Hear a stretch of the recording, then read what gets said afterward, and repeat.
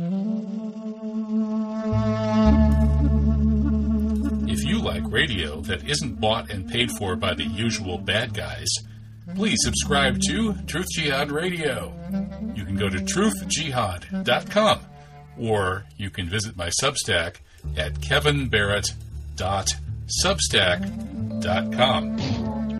The key thing is don't be inhaling, don't be ingesting. Stay inside, don't drink or eat anything. These are important questions. I understand that. Highest moment the last 8 years. Highest moment the last 8 years. Well, I think that the most important, the most compelling was 9/11 itself.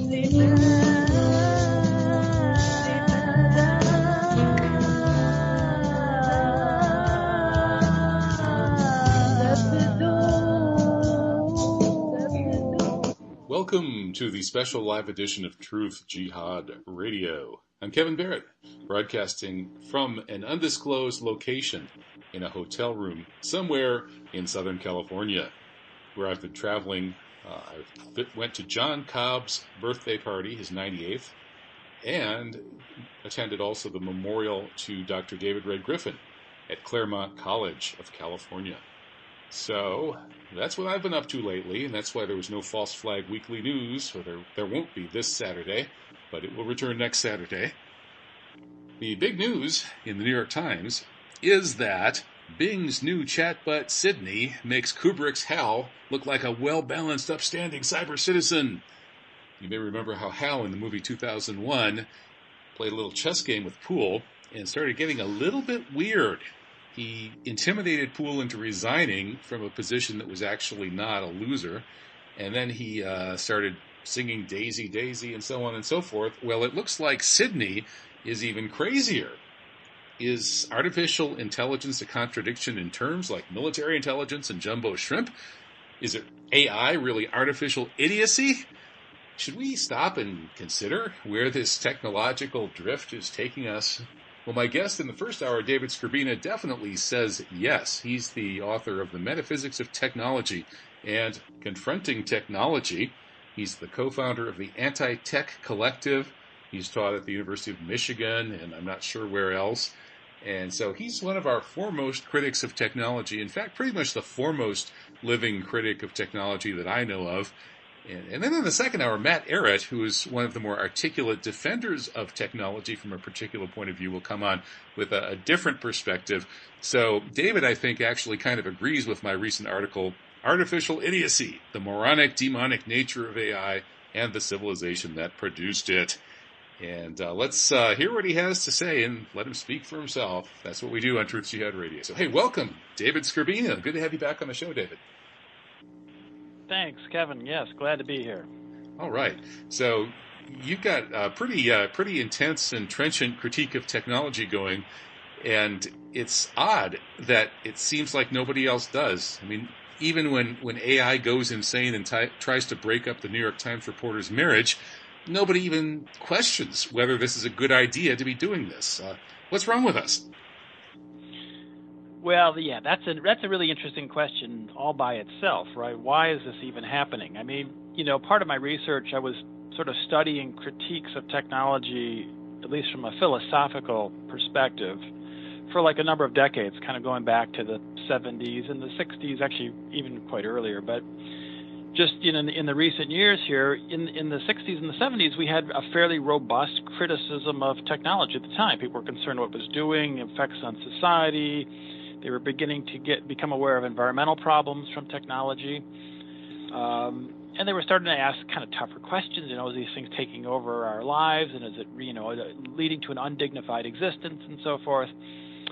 And that was, compared to today, I mean, it's really interesting to me to read these critiques, say, from the 70s and think about what they had. I mean, those guys had like nothing compared to what we had today, right? I mean, they had no personal computers, they had no cell phones, they had no internet, no email, no social media, none of these things, right? I mean, they had, big room computers with tubes in them, in the basement somewhere.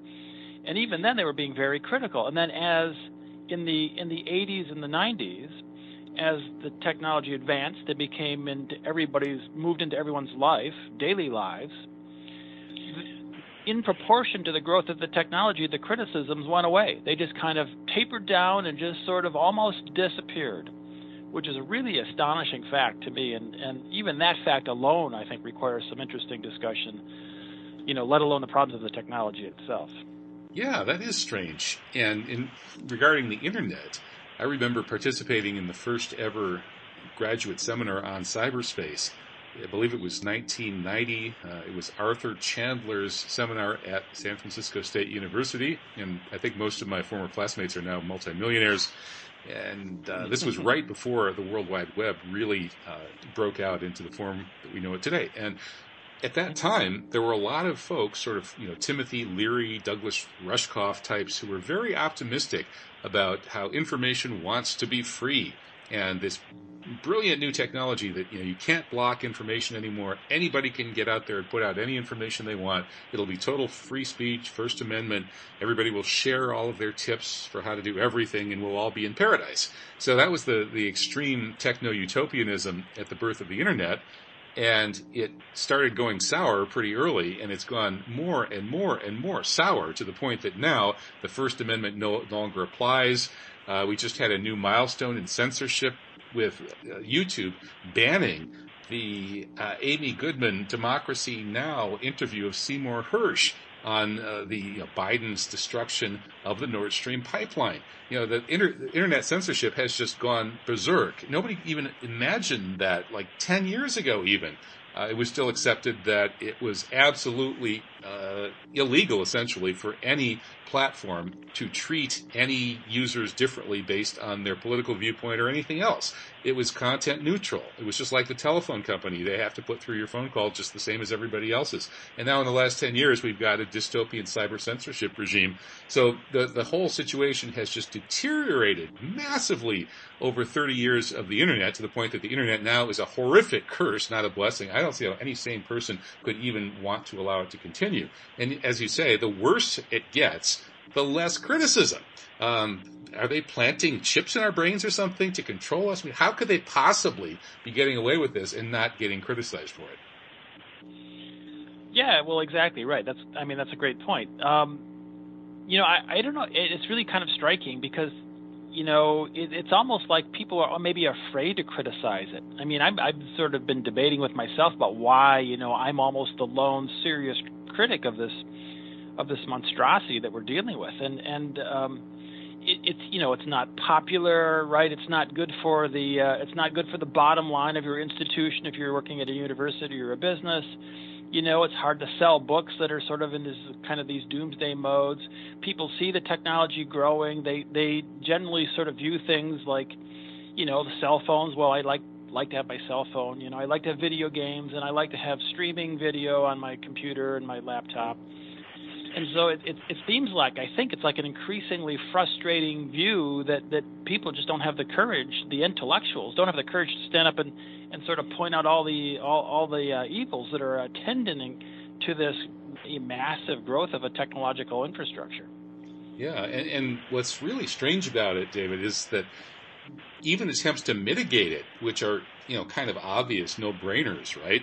Like, for instance, it would be pretty easy to simply ban all forms of tracking people and selling them ads, spying. I mean, that's all technically wiretapping under federal statutes, just as it would have been illegal for someone to tap your telephone in, say, 1985 and listen in on you. They'd go to federal prison for doing that. Likewise, anybody who spies on what you do on the Internet is committing the same crime of wiretapping, and it would not be hard to enforce federal laws and perhaps pass a law or two more and make sure that we had privacy on the Internet. That would be easy.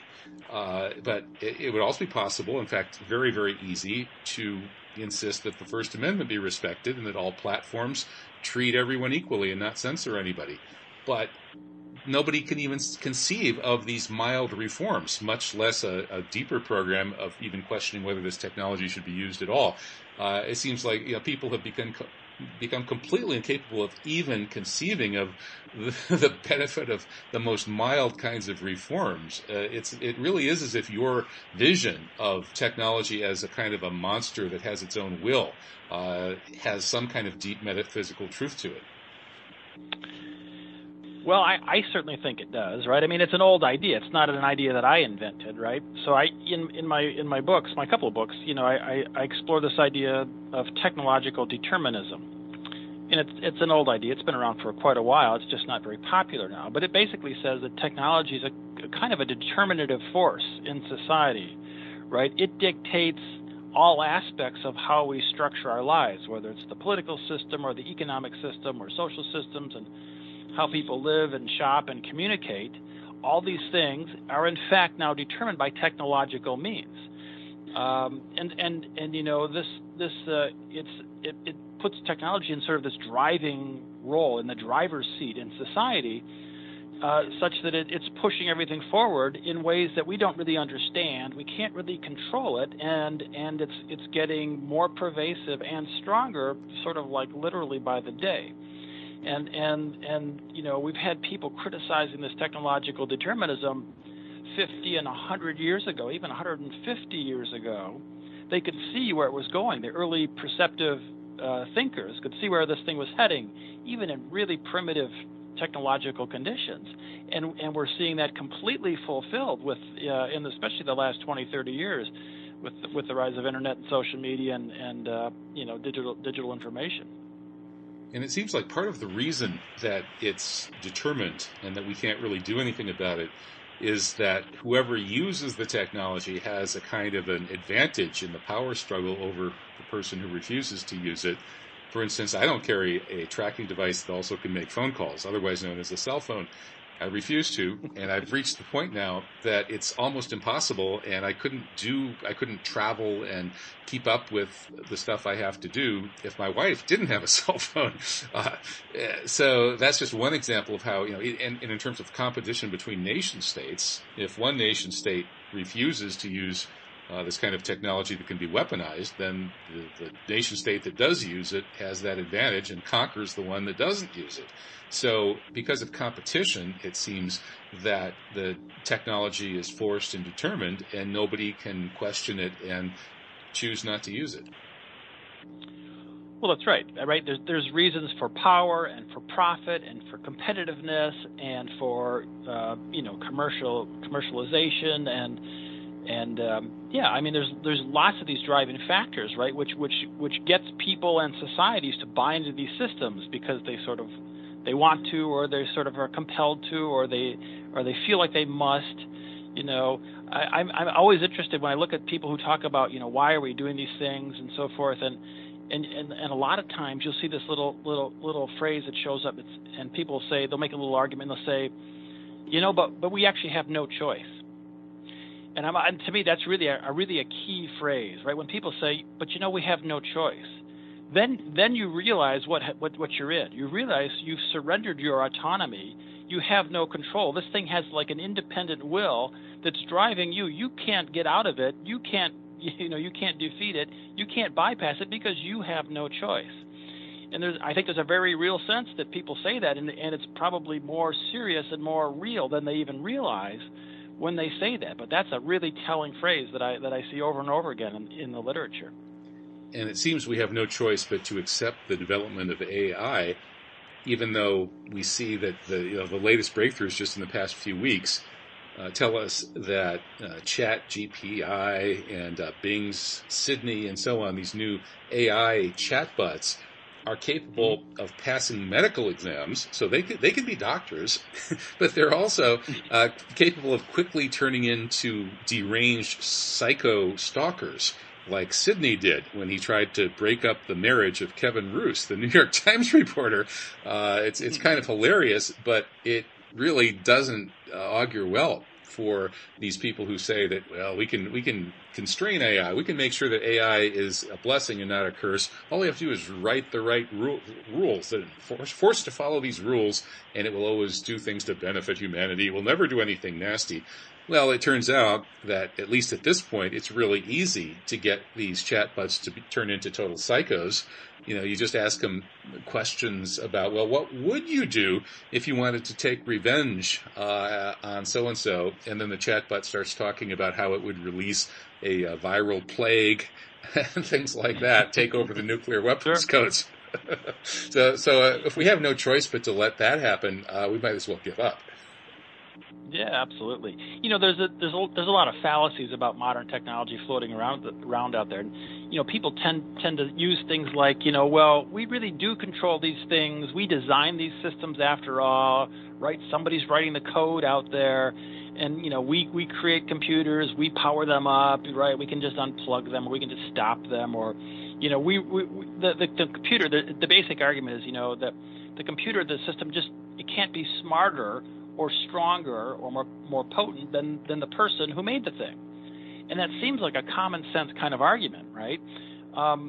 But that's been shown to be false time and time again. Probably the best example that I used to use in class when I would teach this stuff is chess, right? And you mentioned chess at the beginning there with Hal. But the story of computer chess, right? Over time, if you go back into the 70s and 80s, when first it was kind of a quaint little novelty that you had a computer that could play chess, and people sort of chuckled like, "Oh, isn't that cute, right? The computer knows how to move chess pieces," and it was pretty bad, And then it started getting a little bit better, and then it was doing really well, and that was kind of working at tournament level, and then that was entering tournaments, and then they were winning tournaments, right? And then they were getting up to master level, and then grandmaster level, and then sort of in the mid 90s, right? You got to Deep Blue, right? The IBM chess program, which took on Garry Kasparov, and it beat him, if you recall that event. Yeah. As I recall, it was right? It was mixed, but it ended up winning the match. It ended up winning the net match. So you had, that was a shock on multiple levels, because you had Kasparov, who was the single best person on the planet at playing chess. He was considered one of the best ever. He was that good, and he got defeated by a chess program that somebody in IBM or some group of guys wrote to play chess.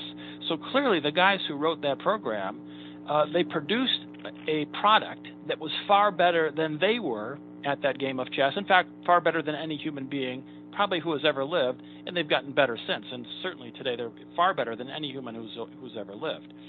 So there's lots of those kinds of examples where the machine is actually more potent, stronger, smarter, if you will, than the people who designed the things. And that has terrible implications on a social level if that continues.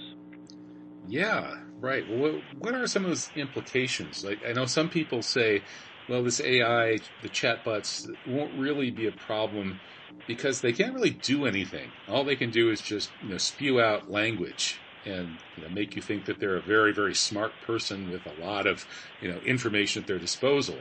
However, spewing out language can make things happen in the real world. When a guy named Adolf Hitler spewed out a bunch of language over the radio and at some speeches and stuff, that actually made things happen.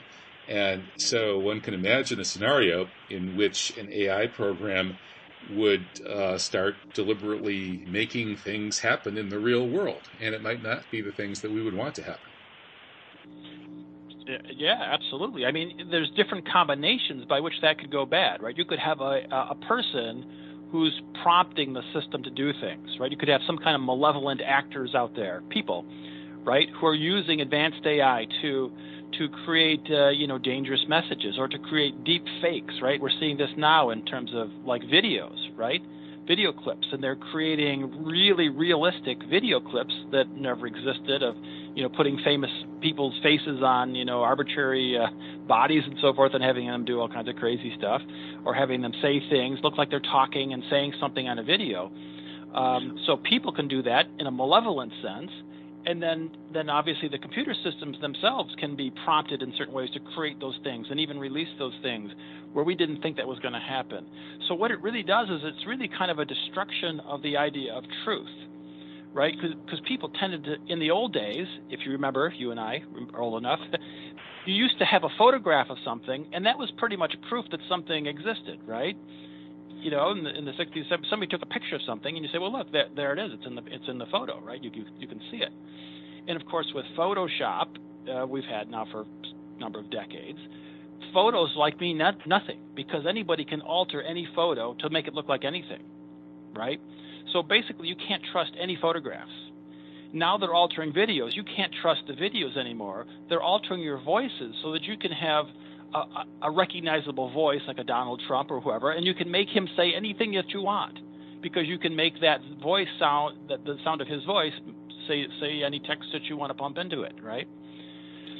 So it destroys all credibility by these things even existing. So you can no longer trust videos and pictures and texts and things.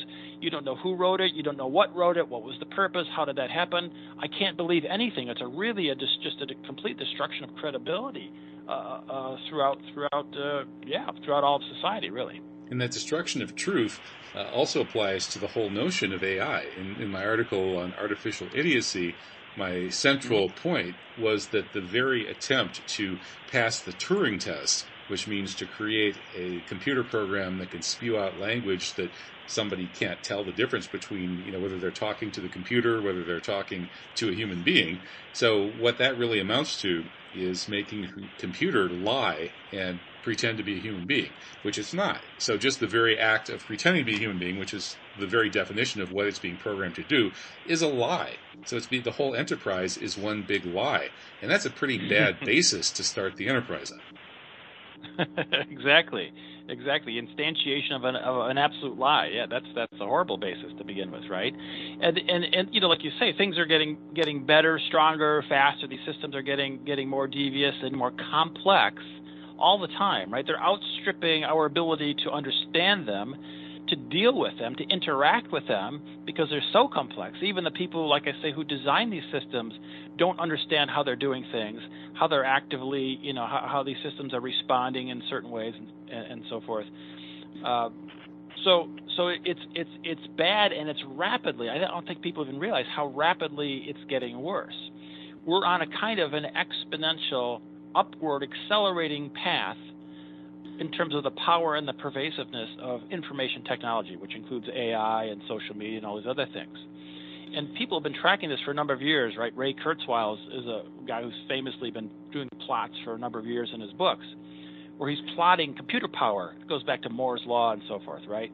You're plotting computer power over time, and it's increasing not at a linear rate, right? Not at like just a sort of arithmetic rate. It's kind of really an exponential upward curve, and it's accelerating so fast that it's going to reach unbounded levels, functionally infinite levels in a finite amount of time, right? So I'm sure you've heard about the singularity. Yeah. Right. And for the viewers, or the listeners who haven't heard about that, we could just mention that would be the point at which this increase of computer power morphs into something that creates a whole new world, possibly through merging with nanotechnology and artificial life. And the worst outcome there would be the gray goo, which is something that sucks energy out of the environment and uses it to multiply itself and to spread.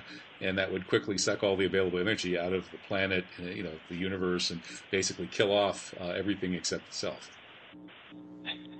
Exactly right. But I mean, you can put it even in simpler terms, right? Because you could say, well, look, just the power of these computing systems, there's different ways to measure it. It almost doesn't matter because it's the same pattern, whether it's power, or chip density, or operations per second. These things are exponentially increasing, and when you plot the curve, like I say, it shoots upward so fast that it basically hits like a vertical line around the year 2045. And this is what Kurzweil has been advertising for a number of years, and I think he's right. He's using data that's out there. And the computing power, because it shoots up it goes like to the moon, basically, right? So it goes to a functionally unbounded power in just a couple of decades, right? About two decades from now. So the question is, what happens at that point, or what happens, the day after that point, or a month or a year after that point, right? What are these computers doing that have functionally unlimited power? Then what are they going to do? And then you're right. You don't know what they're going to do. They could sort of do anything. They could start, whatever, taking over the whole systems. They could start merging with humans. They could start creating little replicating nanobots that get out into nature and suck up all the energy of the biosphere, exactly like you're saying, right? So this is a very real point. It's coming in a finite period of time. It's not 1,000 years from now. It's not 100 years from now. It's about 20 years from now. and people need to really understand how dangerous and how risky that is to be on that trajectory that we're all going to face in the not too distant future. And I think it was Kurzweil who said, if we're lucky, they'll keep us as pets. That doesn't sound all that lucky to me. It sounds pretty bad. Well, we just got an email from Josh Middledorf, who's listening, and he says, discussing, I guess, our earlier talk about censorship, he says censorship is the problem. We had plenty of censorship before the internet. There were in our CIA agents placed in all the newspapers and TV outlets as journalists. I think we can credit the internet for the fact that at least we can find voices like yours if we know where to look. You would not have had a platform at all 30 years ago. And actually, that's true. I did used to write little columns every now and then for underground newspapers, but I didn't reach nearly as many people. So the technology does have this good side as well as the bad side. But, to answer Josh, it does kind of discourage me that, sure, okay, so I have a few thousand people loyally listening to me and quite a few more thousand that occasionally hear something. But I don't really notice that to me, it's just obvious that when, for instance, you get a robocall, that robocall is a really obnoxious interruption and a lie. It's just, the voice pretending to be human when it's not is a lie. And it's really, it pisses me off. I mean, really, a person who does that to you, who lies to you, that should really piss you off, and you should even go after them. You should take some revenge on them. And people have just put up with this kind of horrific treatment throughout every single day of their lives. They're being just brutally abused by these technological forms, and they just seem to put up with it. And so, I have a few thousand people who listen to me and are interested in hearing about this perspective and so on and so forth. But in the larger picture, to answer Josh, I'm not really sure that the fact that there is a little bit of truth out there on the internet, and Josh Middledorf's work is a good example of that too. It's brilliant stuff. So a handful of us can get access to really good information and sort of figure out what's going on. But in terms of the larger effect on the larger world, it looks to me to be pretty negative. And I know Matt Arrett will, of course, argue with me in the second hour about this, but I think you would probably agree with that. Yeah, absolutely. You are absolutely right. See, people in their narrow day-to-day lives, they see both sides. They see the hassles of the robocalls and the spam and the computer viruses and all this crap that we have to put up with. But they say, well, but it's worth it because, well, look, I have the internet and I can get all this information and I can email thousands of people and so forth. So they kind of see it as like a mixed blessing, right? But I think people don't understand that the power, the system that is giving them their powers to communicate and to access information requires a huge, vast infrastructure that is sort of behind the scenes and is sort of there to be manipulated certainly by individuals in positions of power that have far greater access to manipulate the system than you or I do. All we can do is look up little bits of information, send an email here or there, or do a podcast or whatever. We can do little things. But there are certainly people who have far greater power to kind of drive the way the system works. And every new little feature that you get, whether it's a little convenience, electronic, chatting or IMing or video thing or, a streaming feature, every new little feature that you get, you feel like you're gaining something, but the system is gaining 10 times as much in terms of its ability to control and dictate your life and how you live. And so you feel like you're gaining something, but you're actually falling behind. There's this funny little paradox that I see over and over again in technology. You feel like every little gain feels like a positive thing, but in reality, your life gets a little bit worse. I feel like I know a little bit more because I was able to read something, but I ended up being a little bit stupider because of whatever the attention deficit that this information overload is hitting me with. Right? Or I feel like I have a little bit more control of my life because we can chat across the country and across the world. But of course, there's a whole system that's monitoring what you and I are doing and deciding whether it's okay, and it's going to make us pay the price if we say the wrong thing. So there's this funny dilemmas built into this technological system that's really hard to convince people of when all they see is the one or two little narrow benefits in their own lives, and they don't see the overall detriment, the big picture cost that's required to give them their one or two little benefits they use in their day-to-day lives. Yeah, that's a great point. People feel like they're staying in touch with their loved ones and with the people they care about through their cell phones, but they're basically just walking around staring at their cell phones all day. And they're lucky they're not getting run over crossing the street. And it makes you wonder whether their lives are really better. I was thinking about that. Yeah. I'm here in Newport Beach, California, where I grew up. I went to elementary school at Newport Elementary, and I revisited my old neighborhood.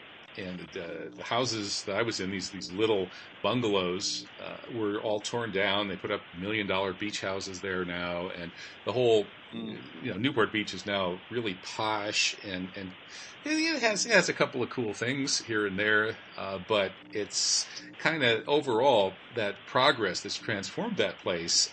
I don't see it really making things any better, and I kind of have that same reaction to so much of what I've seen in terms of the changes I've witnessed during my lifetime. And that does make me question both the larger narrative of progress and also the assertion that these various technological advances have really improved our lives. Yeah, absolutely. I think you and I are really, in a sense, we're really lucky because we lived across that divide, right? You and I are old enough, anybody our age, can remember your life, which was relatively tech-free, in a relative sense, right? And now we know how we're living today. And it's kind of always interesting. I would throw out this kind of little discussion point with my students when we were talking about in my philosophy of technology class that I taught for years at Michigan. I'd say, people would say, well, look, I need my cell phone to stay in touch with my friends, and I say, I used to stay in touch with my friends, and they would say, well, I use my video chat with my mom. Well, I used to chat with my mom. I would just talk to her face to face, and people say, well, I use my social media to find out the news about what's going on. I say, well, we used to find out what news was going on, and we didn't need computers and cell phones, social media, and email, right?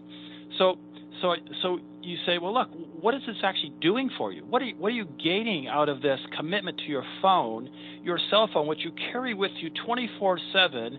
You can't set that down for a minute, right? I'm talking to the young students, right? You sleep with this thing. You go to the bathroom with it. You never leave this thing. You got to feed it with energy. You got to pump that little sucker with electricity every once in a while. What are you gaining for the burden of paying for and lugging this little bit of nifty technology with you day and night? And it's not clear you're gaining anything at all, right? Is your life better? Are you happier? Are you healthier? Are you better informed? Are you a wiser person? Are you a more critical thinker? And the answer is no. In fact, you're less. You're less of all those things. You're less happy. You're less healthy. You're less well-informed. You're a less critical thinker. You're more confused. And you have the burden of carrying this little digital dude with you day and night, 24/7, feeding him, upgrading him, all that crap that people do with those things. That's a huge indictment right there of what's this thing doing for people in their real lives. Oh, that's right. Well, what Josh was alluding to, the possibility that free communication on the internet can conceivably lead ordinary folks to organize and make things better, or at least get angry and throw the bums out. So we have these populist movements that have grown up on the internet, putting Trump in office and things like that. There's all sorts of cyber populism, which is, of course, demonized in the mainstream media, demonized by the elite. And some of that, I think it's healthy and kind of a good thing. Some of the pushback against the COVID containment measures and the various kinds of COVID truth and all of that, I find all of that heartening, and many other forms of cyber-driven populism as well. But overall, I'm not really sure if the populism is all that much better, because it seems that the old-fashioned kind of populism, where folks would get together in each other's houses and their backyards and the barber shops and local cafes and taverns and stuff like that, churches, and they would get together in the Islamic world. The mosques, of course, were the biggest place, and exchange information. And I suppose the governments might sometimes try to send agents in there to figure out what was going on and spy on people, but it was all manual, and so it was a lot harder for the governments to be able to afford to send competent agents everywhere to listen to what everybody was saying and keep an eye on people. So the populism was pretty organic, and in the Arab world, the Arab street was very aware of what was really going on in the world, and it was notoriously aware, to the point that the Jewish Zionist ownership of the American mainstream media made a regular point of demonizing the so-called Arab street, because the Arab street knew that, everything about all of these scandals that I talk about on this radio show. But now, the cyber Arab street is not what it once was. It's full of all kinds of CIA-driven manipulation, Zionist manipulation, because these guys with big money are able to pay to get all these, techno gizmos going on the, Facebook and Twitter and YouTube and so on, and try to drive the so-called populist conversation in the direction that they want to. And it's easier for them to do that now than it was when people were meeting in barbershops and taverns and churches and mosques. So, again, I'm not even sure that the populism is really any better than it used to be. No, exactly right. That's a great example. It's actually far worse than it used to be, because now you don't know who these voices are, where are they coming from, right? What's their motive? Who are these people? Yeah, you don't really know any of that. So you don't even know if it's a real person, is it an avatar, is it you don't know what the hell these things are even that you're dealing with, right? In the old days, it was a face-to-face thing, or maybe a handwritten letter, or a phone call, right, over a couple of landlines where you're talking to a live person, right? So, absolutely. There's no sense in which this, cyber populism is any superior. I mean, it's not leading to anything that's better. Do we have better, more just governments? Are we reining in, Zionist criminals? Are we doing, anything that we have a better, more competent government? No, all those things are getting worse, right? So the so-called connectivity and the populism that we're doing online, it's not working. It's not doing anything because of those reasons that I said. The power of the system is growing in a negative way faster than your little populism could ever hope to keep up and to match with. Well, some have argued, though, that Trump couldn't have been elected without cyber populism, and it was the power of social media that made it possible for Donald Trump to run for office against the mainstream media, to get in big fights with the mainstream media and be hated on by the mainstream media. And in the past, that had always been the kiss of death. Every single candidate that got hated on by the mainstream media just basically instantly was eliminated from the race. It happened over and over. They bust Gary Hart on a boat with some bimbo, and boom, he's out of the race. They did this to all these people. Yeah. Who was the guy, Howard, what's his name, who let out the scream? They just set these people up for Howard Dean. Yeah, Howard Dean. Yeah, Howard Dean. So it used to be, when somebody didn't want some candidate to go anywhere, they would just rig up something so that the media could attack them. And when the media came out with all guns blazing, that candidate would roll over dead. But with Trump just, he's a political genius in a certain respect. He ran a campaign that was all about just slapping the mainstream media's face over and over and over and over and over. And of course, they then came out with all guns blazing against him. It didn't work. It just fueled his base. And so that couldn't have happened without the cyber populist social media. But the question, of course, is whether that really was ultimately for the good. And then also... Well, exactly right. Is that a good thing or was that a bad thing, right? Yeah, sure. Yeah. And then it led to this horrific censorship that we've experienced over the past 7 or 8 years. I think that was part of that, and 9/11 and various other things panicked the powers that be. And they said, oh, my goodness, this is getting out of hand. We need to become a lot more like China and police our internet the way China does. And that's what they're doing now. So ultimately, the Trump phenomenon didn't really seem to do very much to make the world better. No, absolutely not. I mean, every incremental step in the power of a technological system or a media system is guaranteed to be a decrement in terms of quality of life, quality of government. We even talked about environmental issues, which is, the technosphere is eating up the planet. That alone could kill us. Forget about, all the other nuclear war in Ukraine and anything else, right? I mean, just chewing up the biosphere is which is what you can do with advanced technology. I mean, that alone could just bring the end of civilization as we know it. So, I think you can't even come up with an example where there's been a net gain. Every advance in technology is a net loss. I mean, I would stake money on that, and I would defend that to the hilt, because I think that's true. Well, I imagine in the second hour, Matt Ehret will argue that China's experience of lifting 800 million people out of poverty was a net gain that was enabled by technology. So, Matt is a big proponent of using technology to improve basic infrastructure of life so that people are no longer impoverished and enslaved.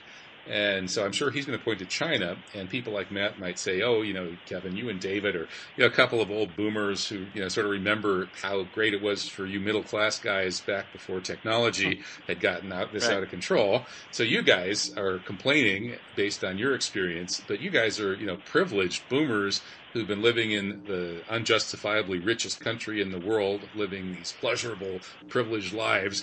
And meanwhile, it's technology that just took 800 million Chinese out of miserable poverty and gave them a decent, basic middle-class life. And so what if their internet is policed? And so what if their life is technologically constrained? They're way better off than when they were undernourished and slaving all day long in the mud. And so, maybe he has a point. I'm certainly going to listen to him in the second hour, and I'm not sure he'd say exactly that. But, what do you think of that? Yeah.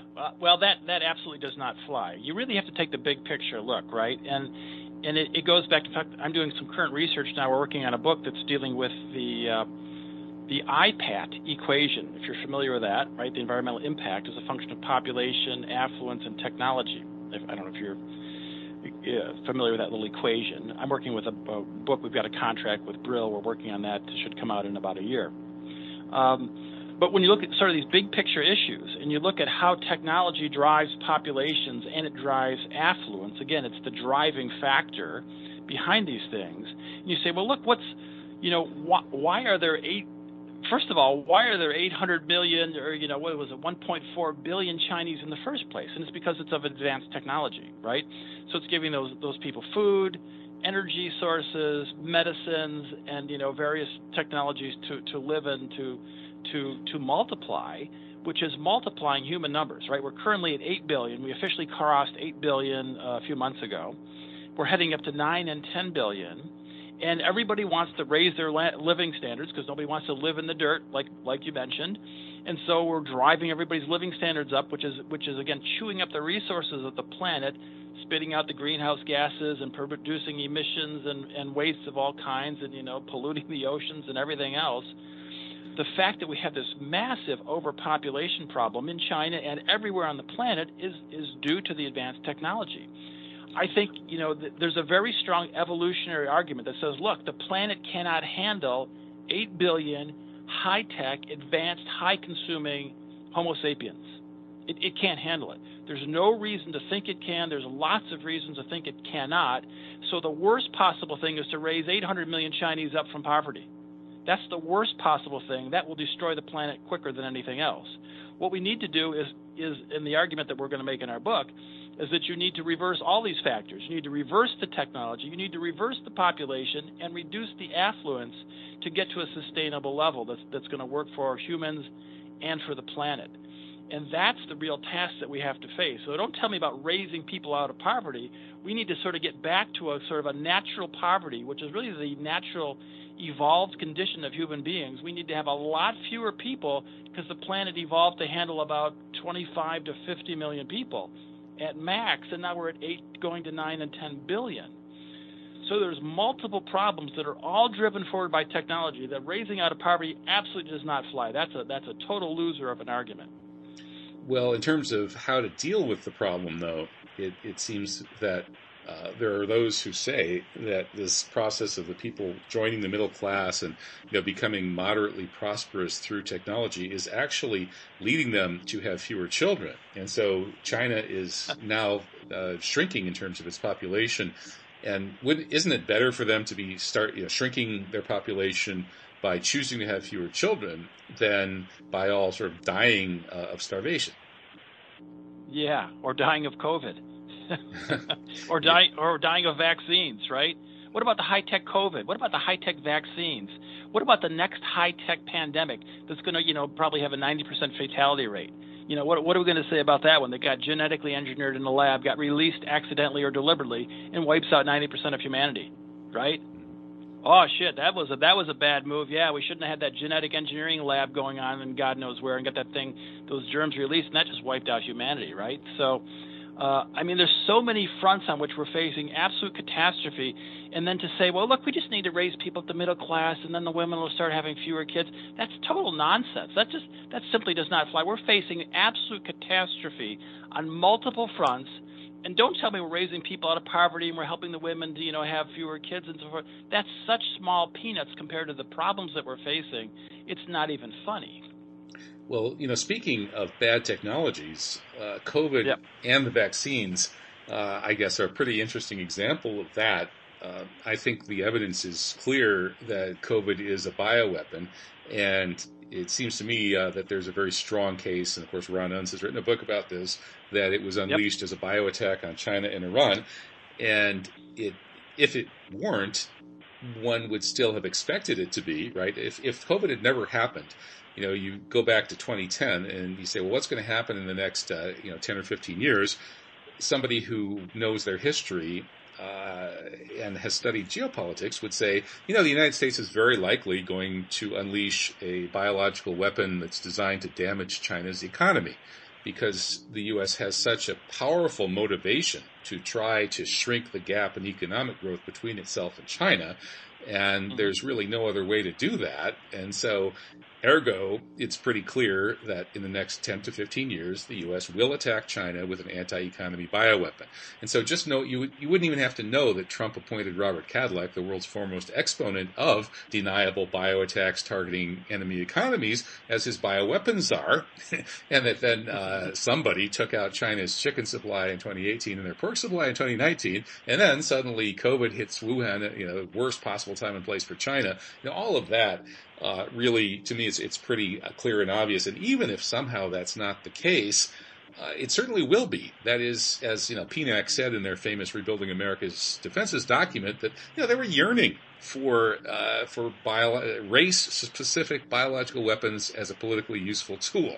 And obviously everybody is, because military is about killing, and they don't really care how they kill, whether it's bioweapons or mortars or bombs or whatever. So obviously they're going to do it. The technology, the advancements in technology are there to do it. So of course they're going to do it. So there's this drive where each nation has to choose to forego a military technology that will make them more powerful if they develop it and use it. And bioweapons are an example, and that's probably where COVID came from. So that's actually a pretty good example of your thesis. Absolutely. And that was a test run.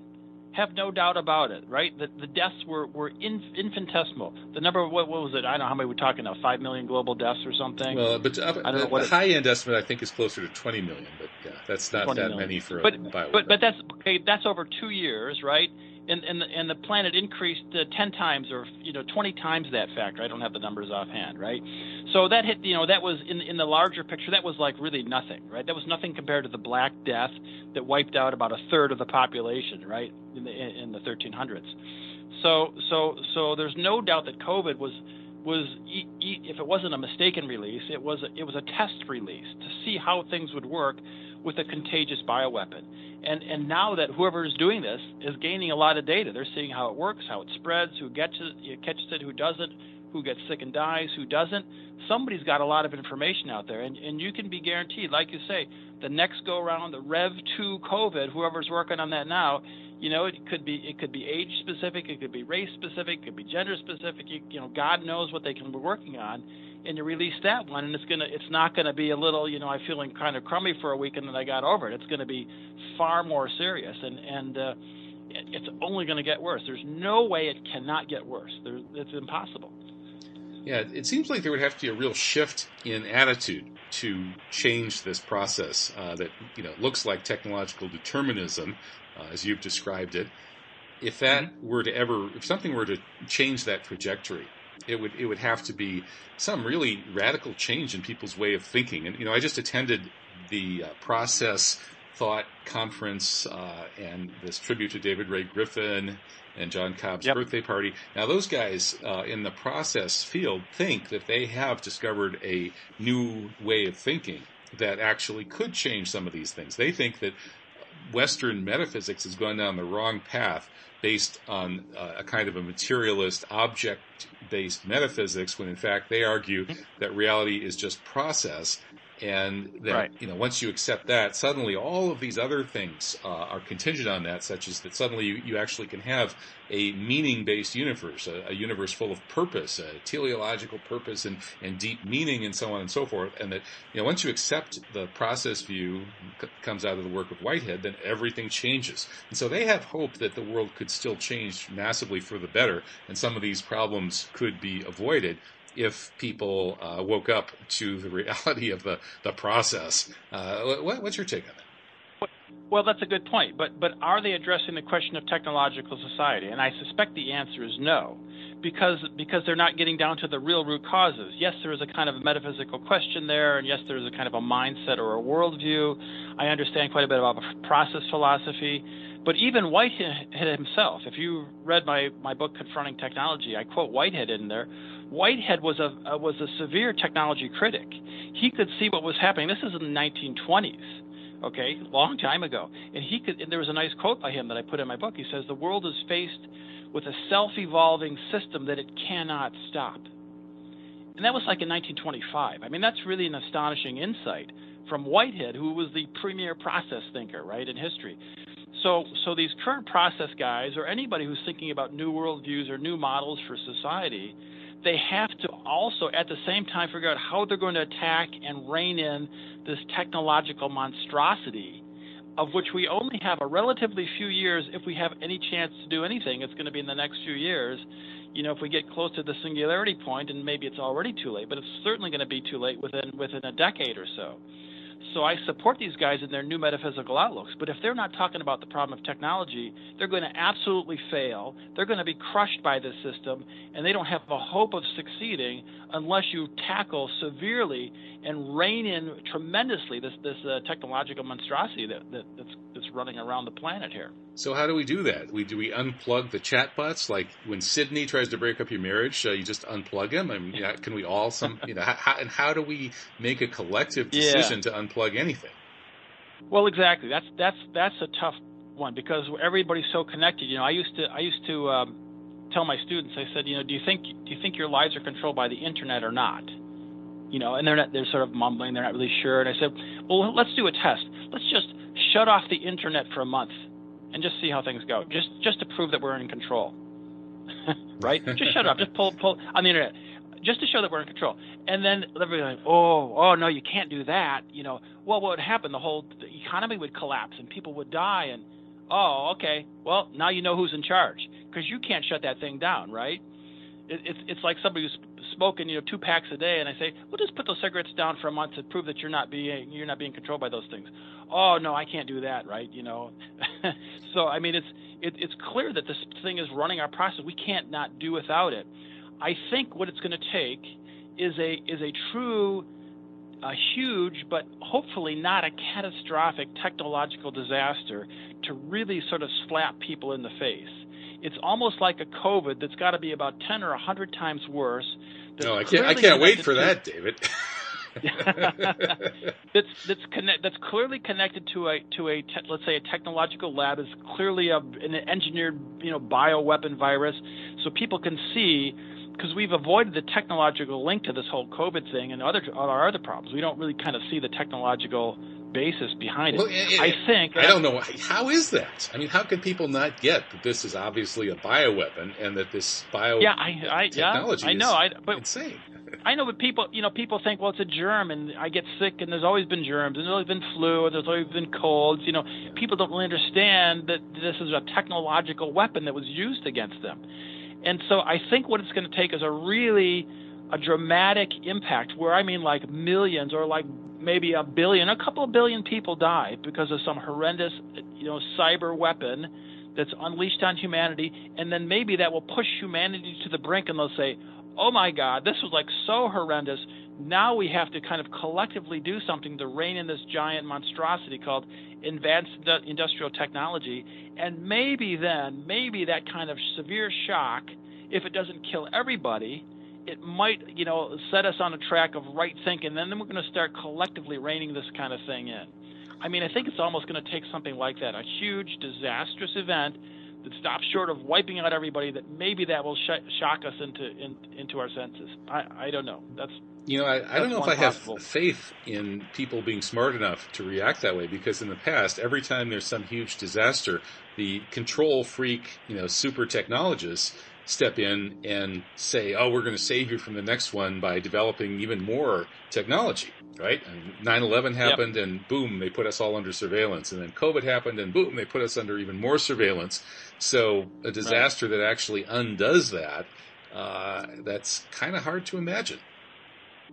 The other hopeful, if you will, the other hopeful scenario is that the system itself collapses, either because of some external attack like this, or maybe internal complexities, or it could be a variety of factors. If sort of the whole global grid collapses at some point, that would really kind of bring down advanced civilization. And that would probably wipe out about 90% of humanity, and we would get back to about the 10% or the 5% that we used to have. And then, of course, you would be forced into a condition whereby you would have a much simpler, lower tech life, and then people would survive, and the planet would start to heal itself. So, I mean, that's sort of another scenario, that at least there are some surviving people and there are some surviving elements of nature. Because some technological scenarios, it's an absolute wipeout of all life, on the whole planet. Right. So, like World War III with EMP weapons that destroy all the electronic grids, for example, might have that kind of effect. Exactly, right. Yeah. Well, be careful what you wish for, David. We could be on the brink of some kind of nuclear or EMP World War III that actually could do that. And then, as we're all sort of starving in the rubble and avoiding the radioactive zombies coming to eat our brains, we might say, "Geez, actually, we were better off when we were talking on the radio before civilization collapsed." Exactly right. Okay, so we're just about at the end of the hour here. So tell us about your books. Yeah. So again, if anybody's interested, you could check, DavidSkrbina.com has got some of my books, but Metaphysics of Technology, published by Routledge. It's really a metaphysical critique of technology, probably the strongest critique that's been written in decades. I published a book called Confronting Technology, which is basically a reader of critical views of technology throughout history. So you can that's all the time we've got. So thank you, David. I look forward to the next chat. Take care. Absolutely. Right.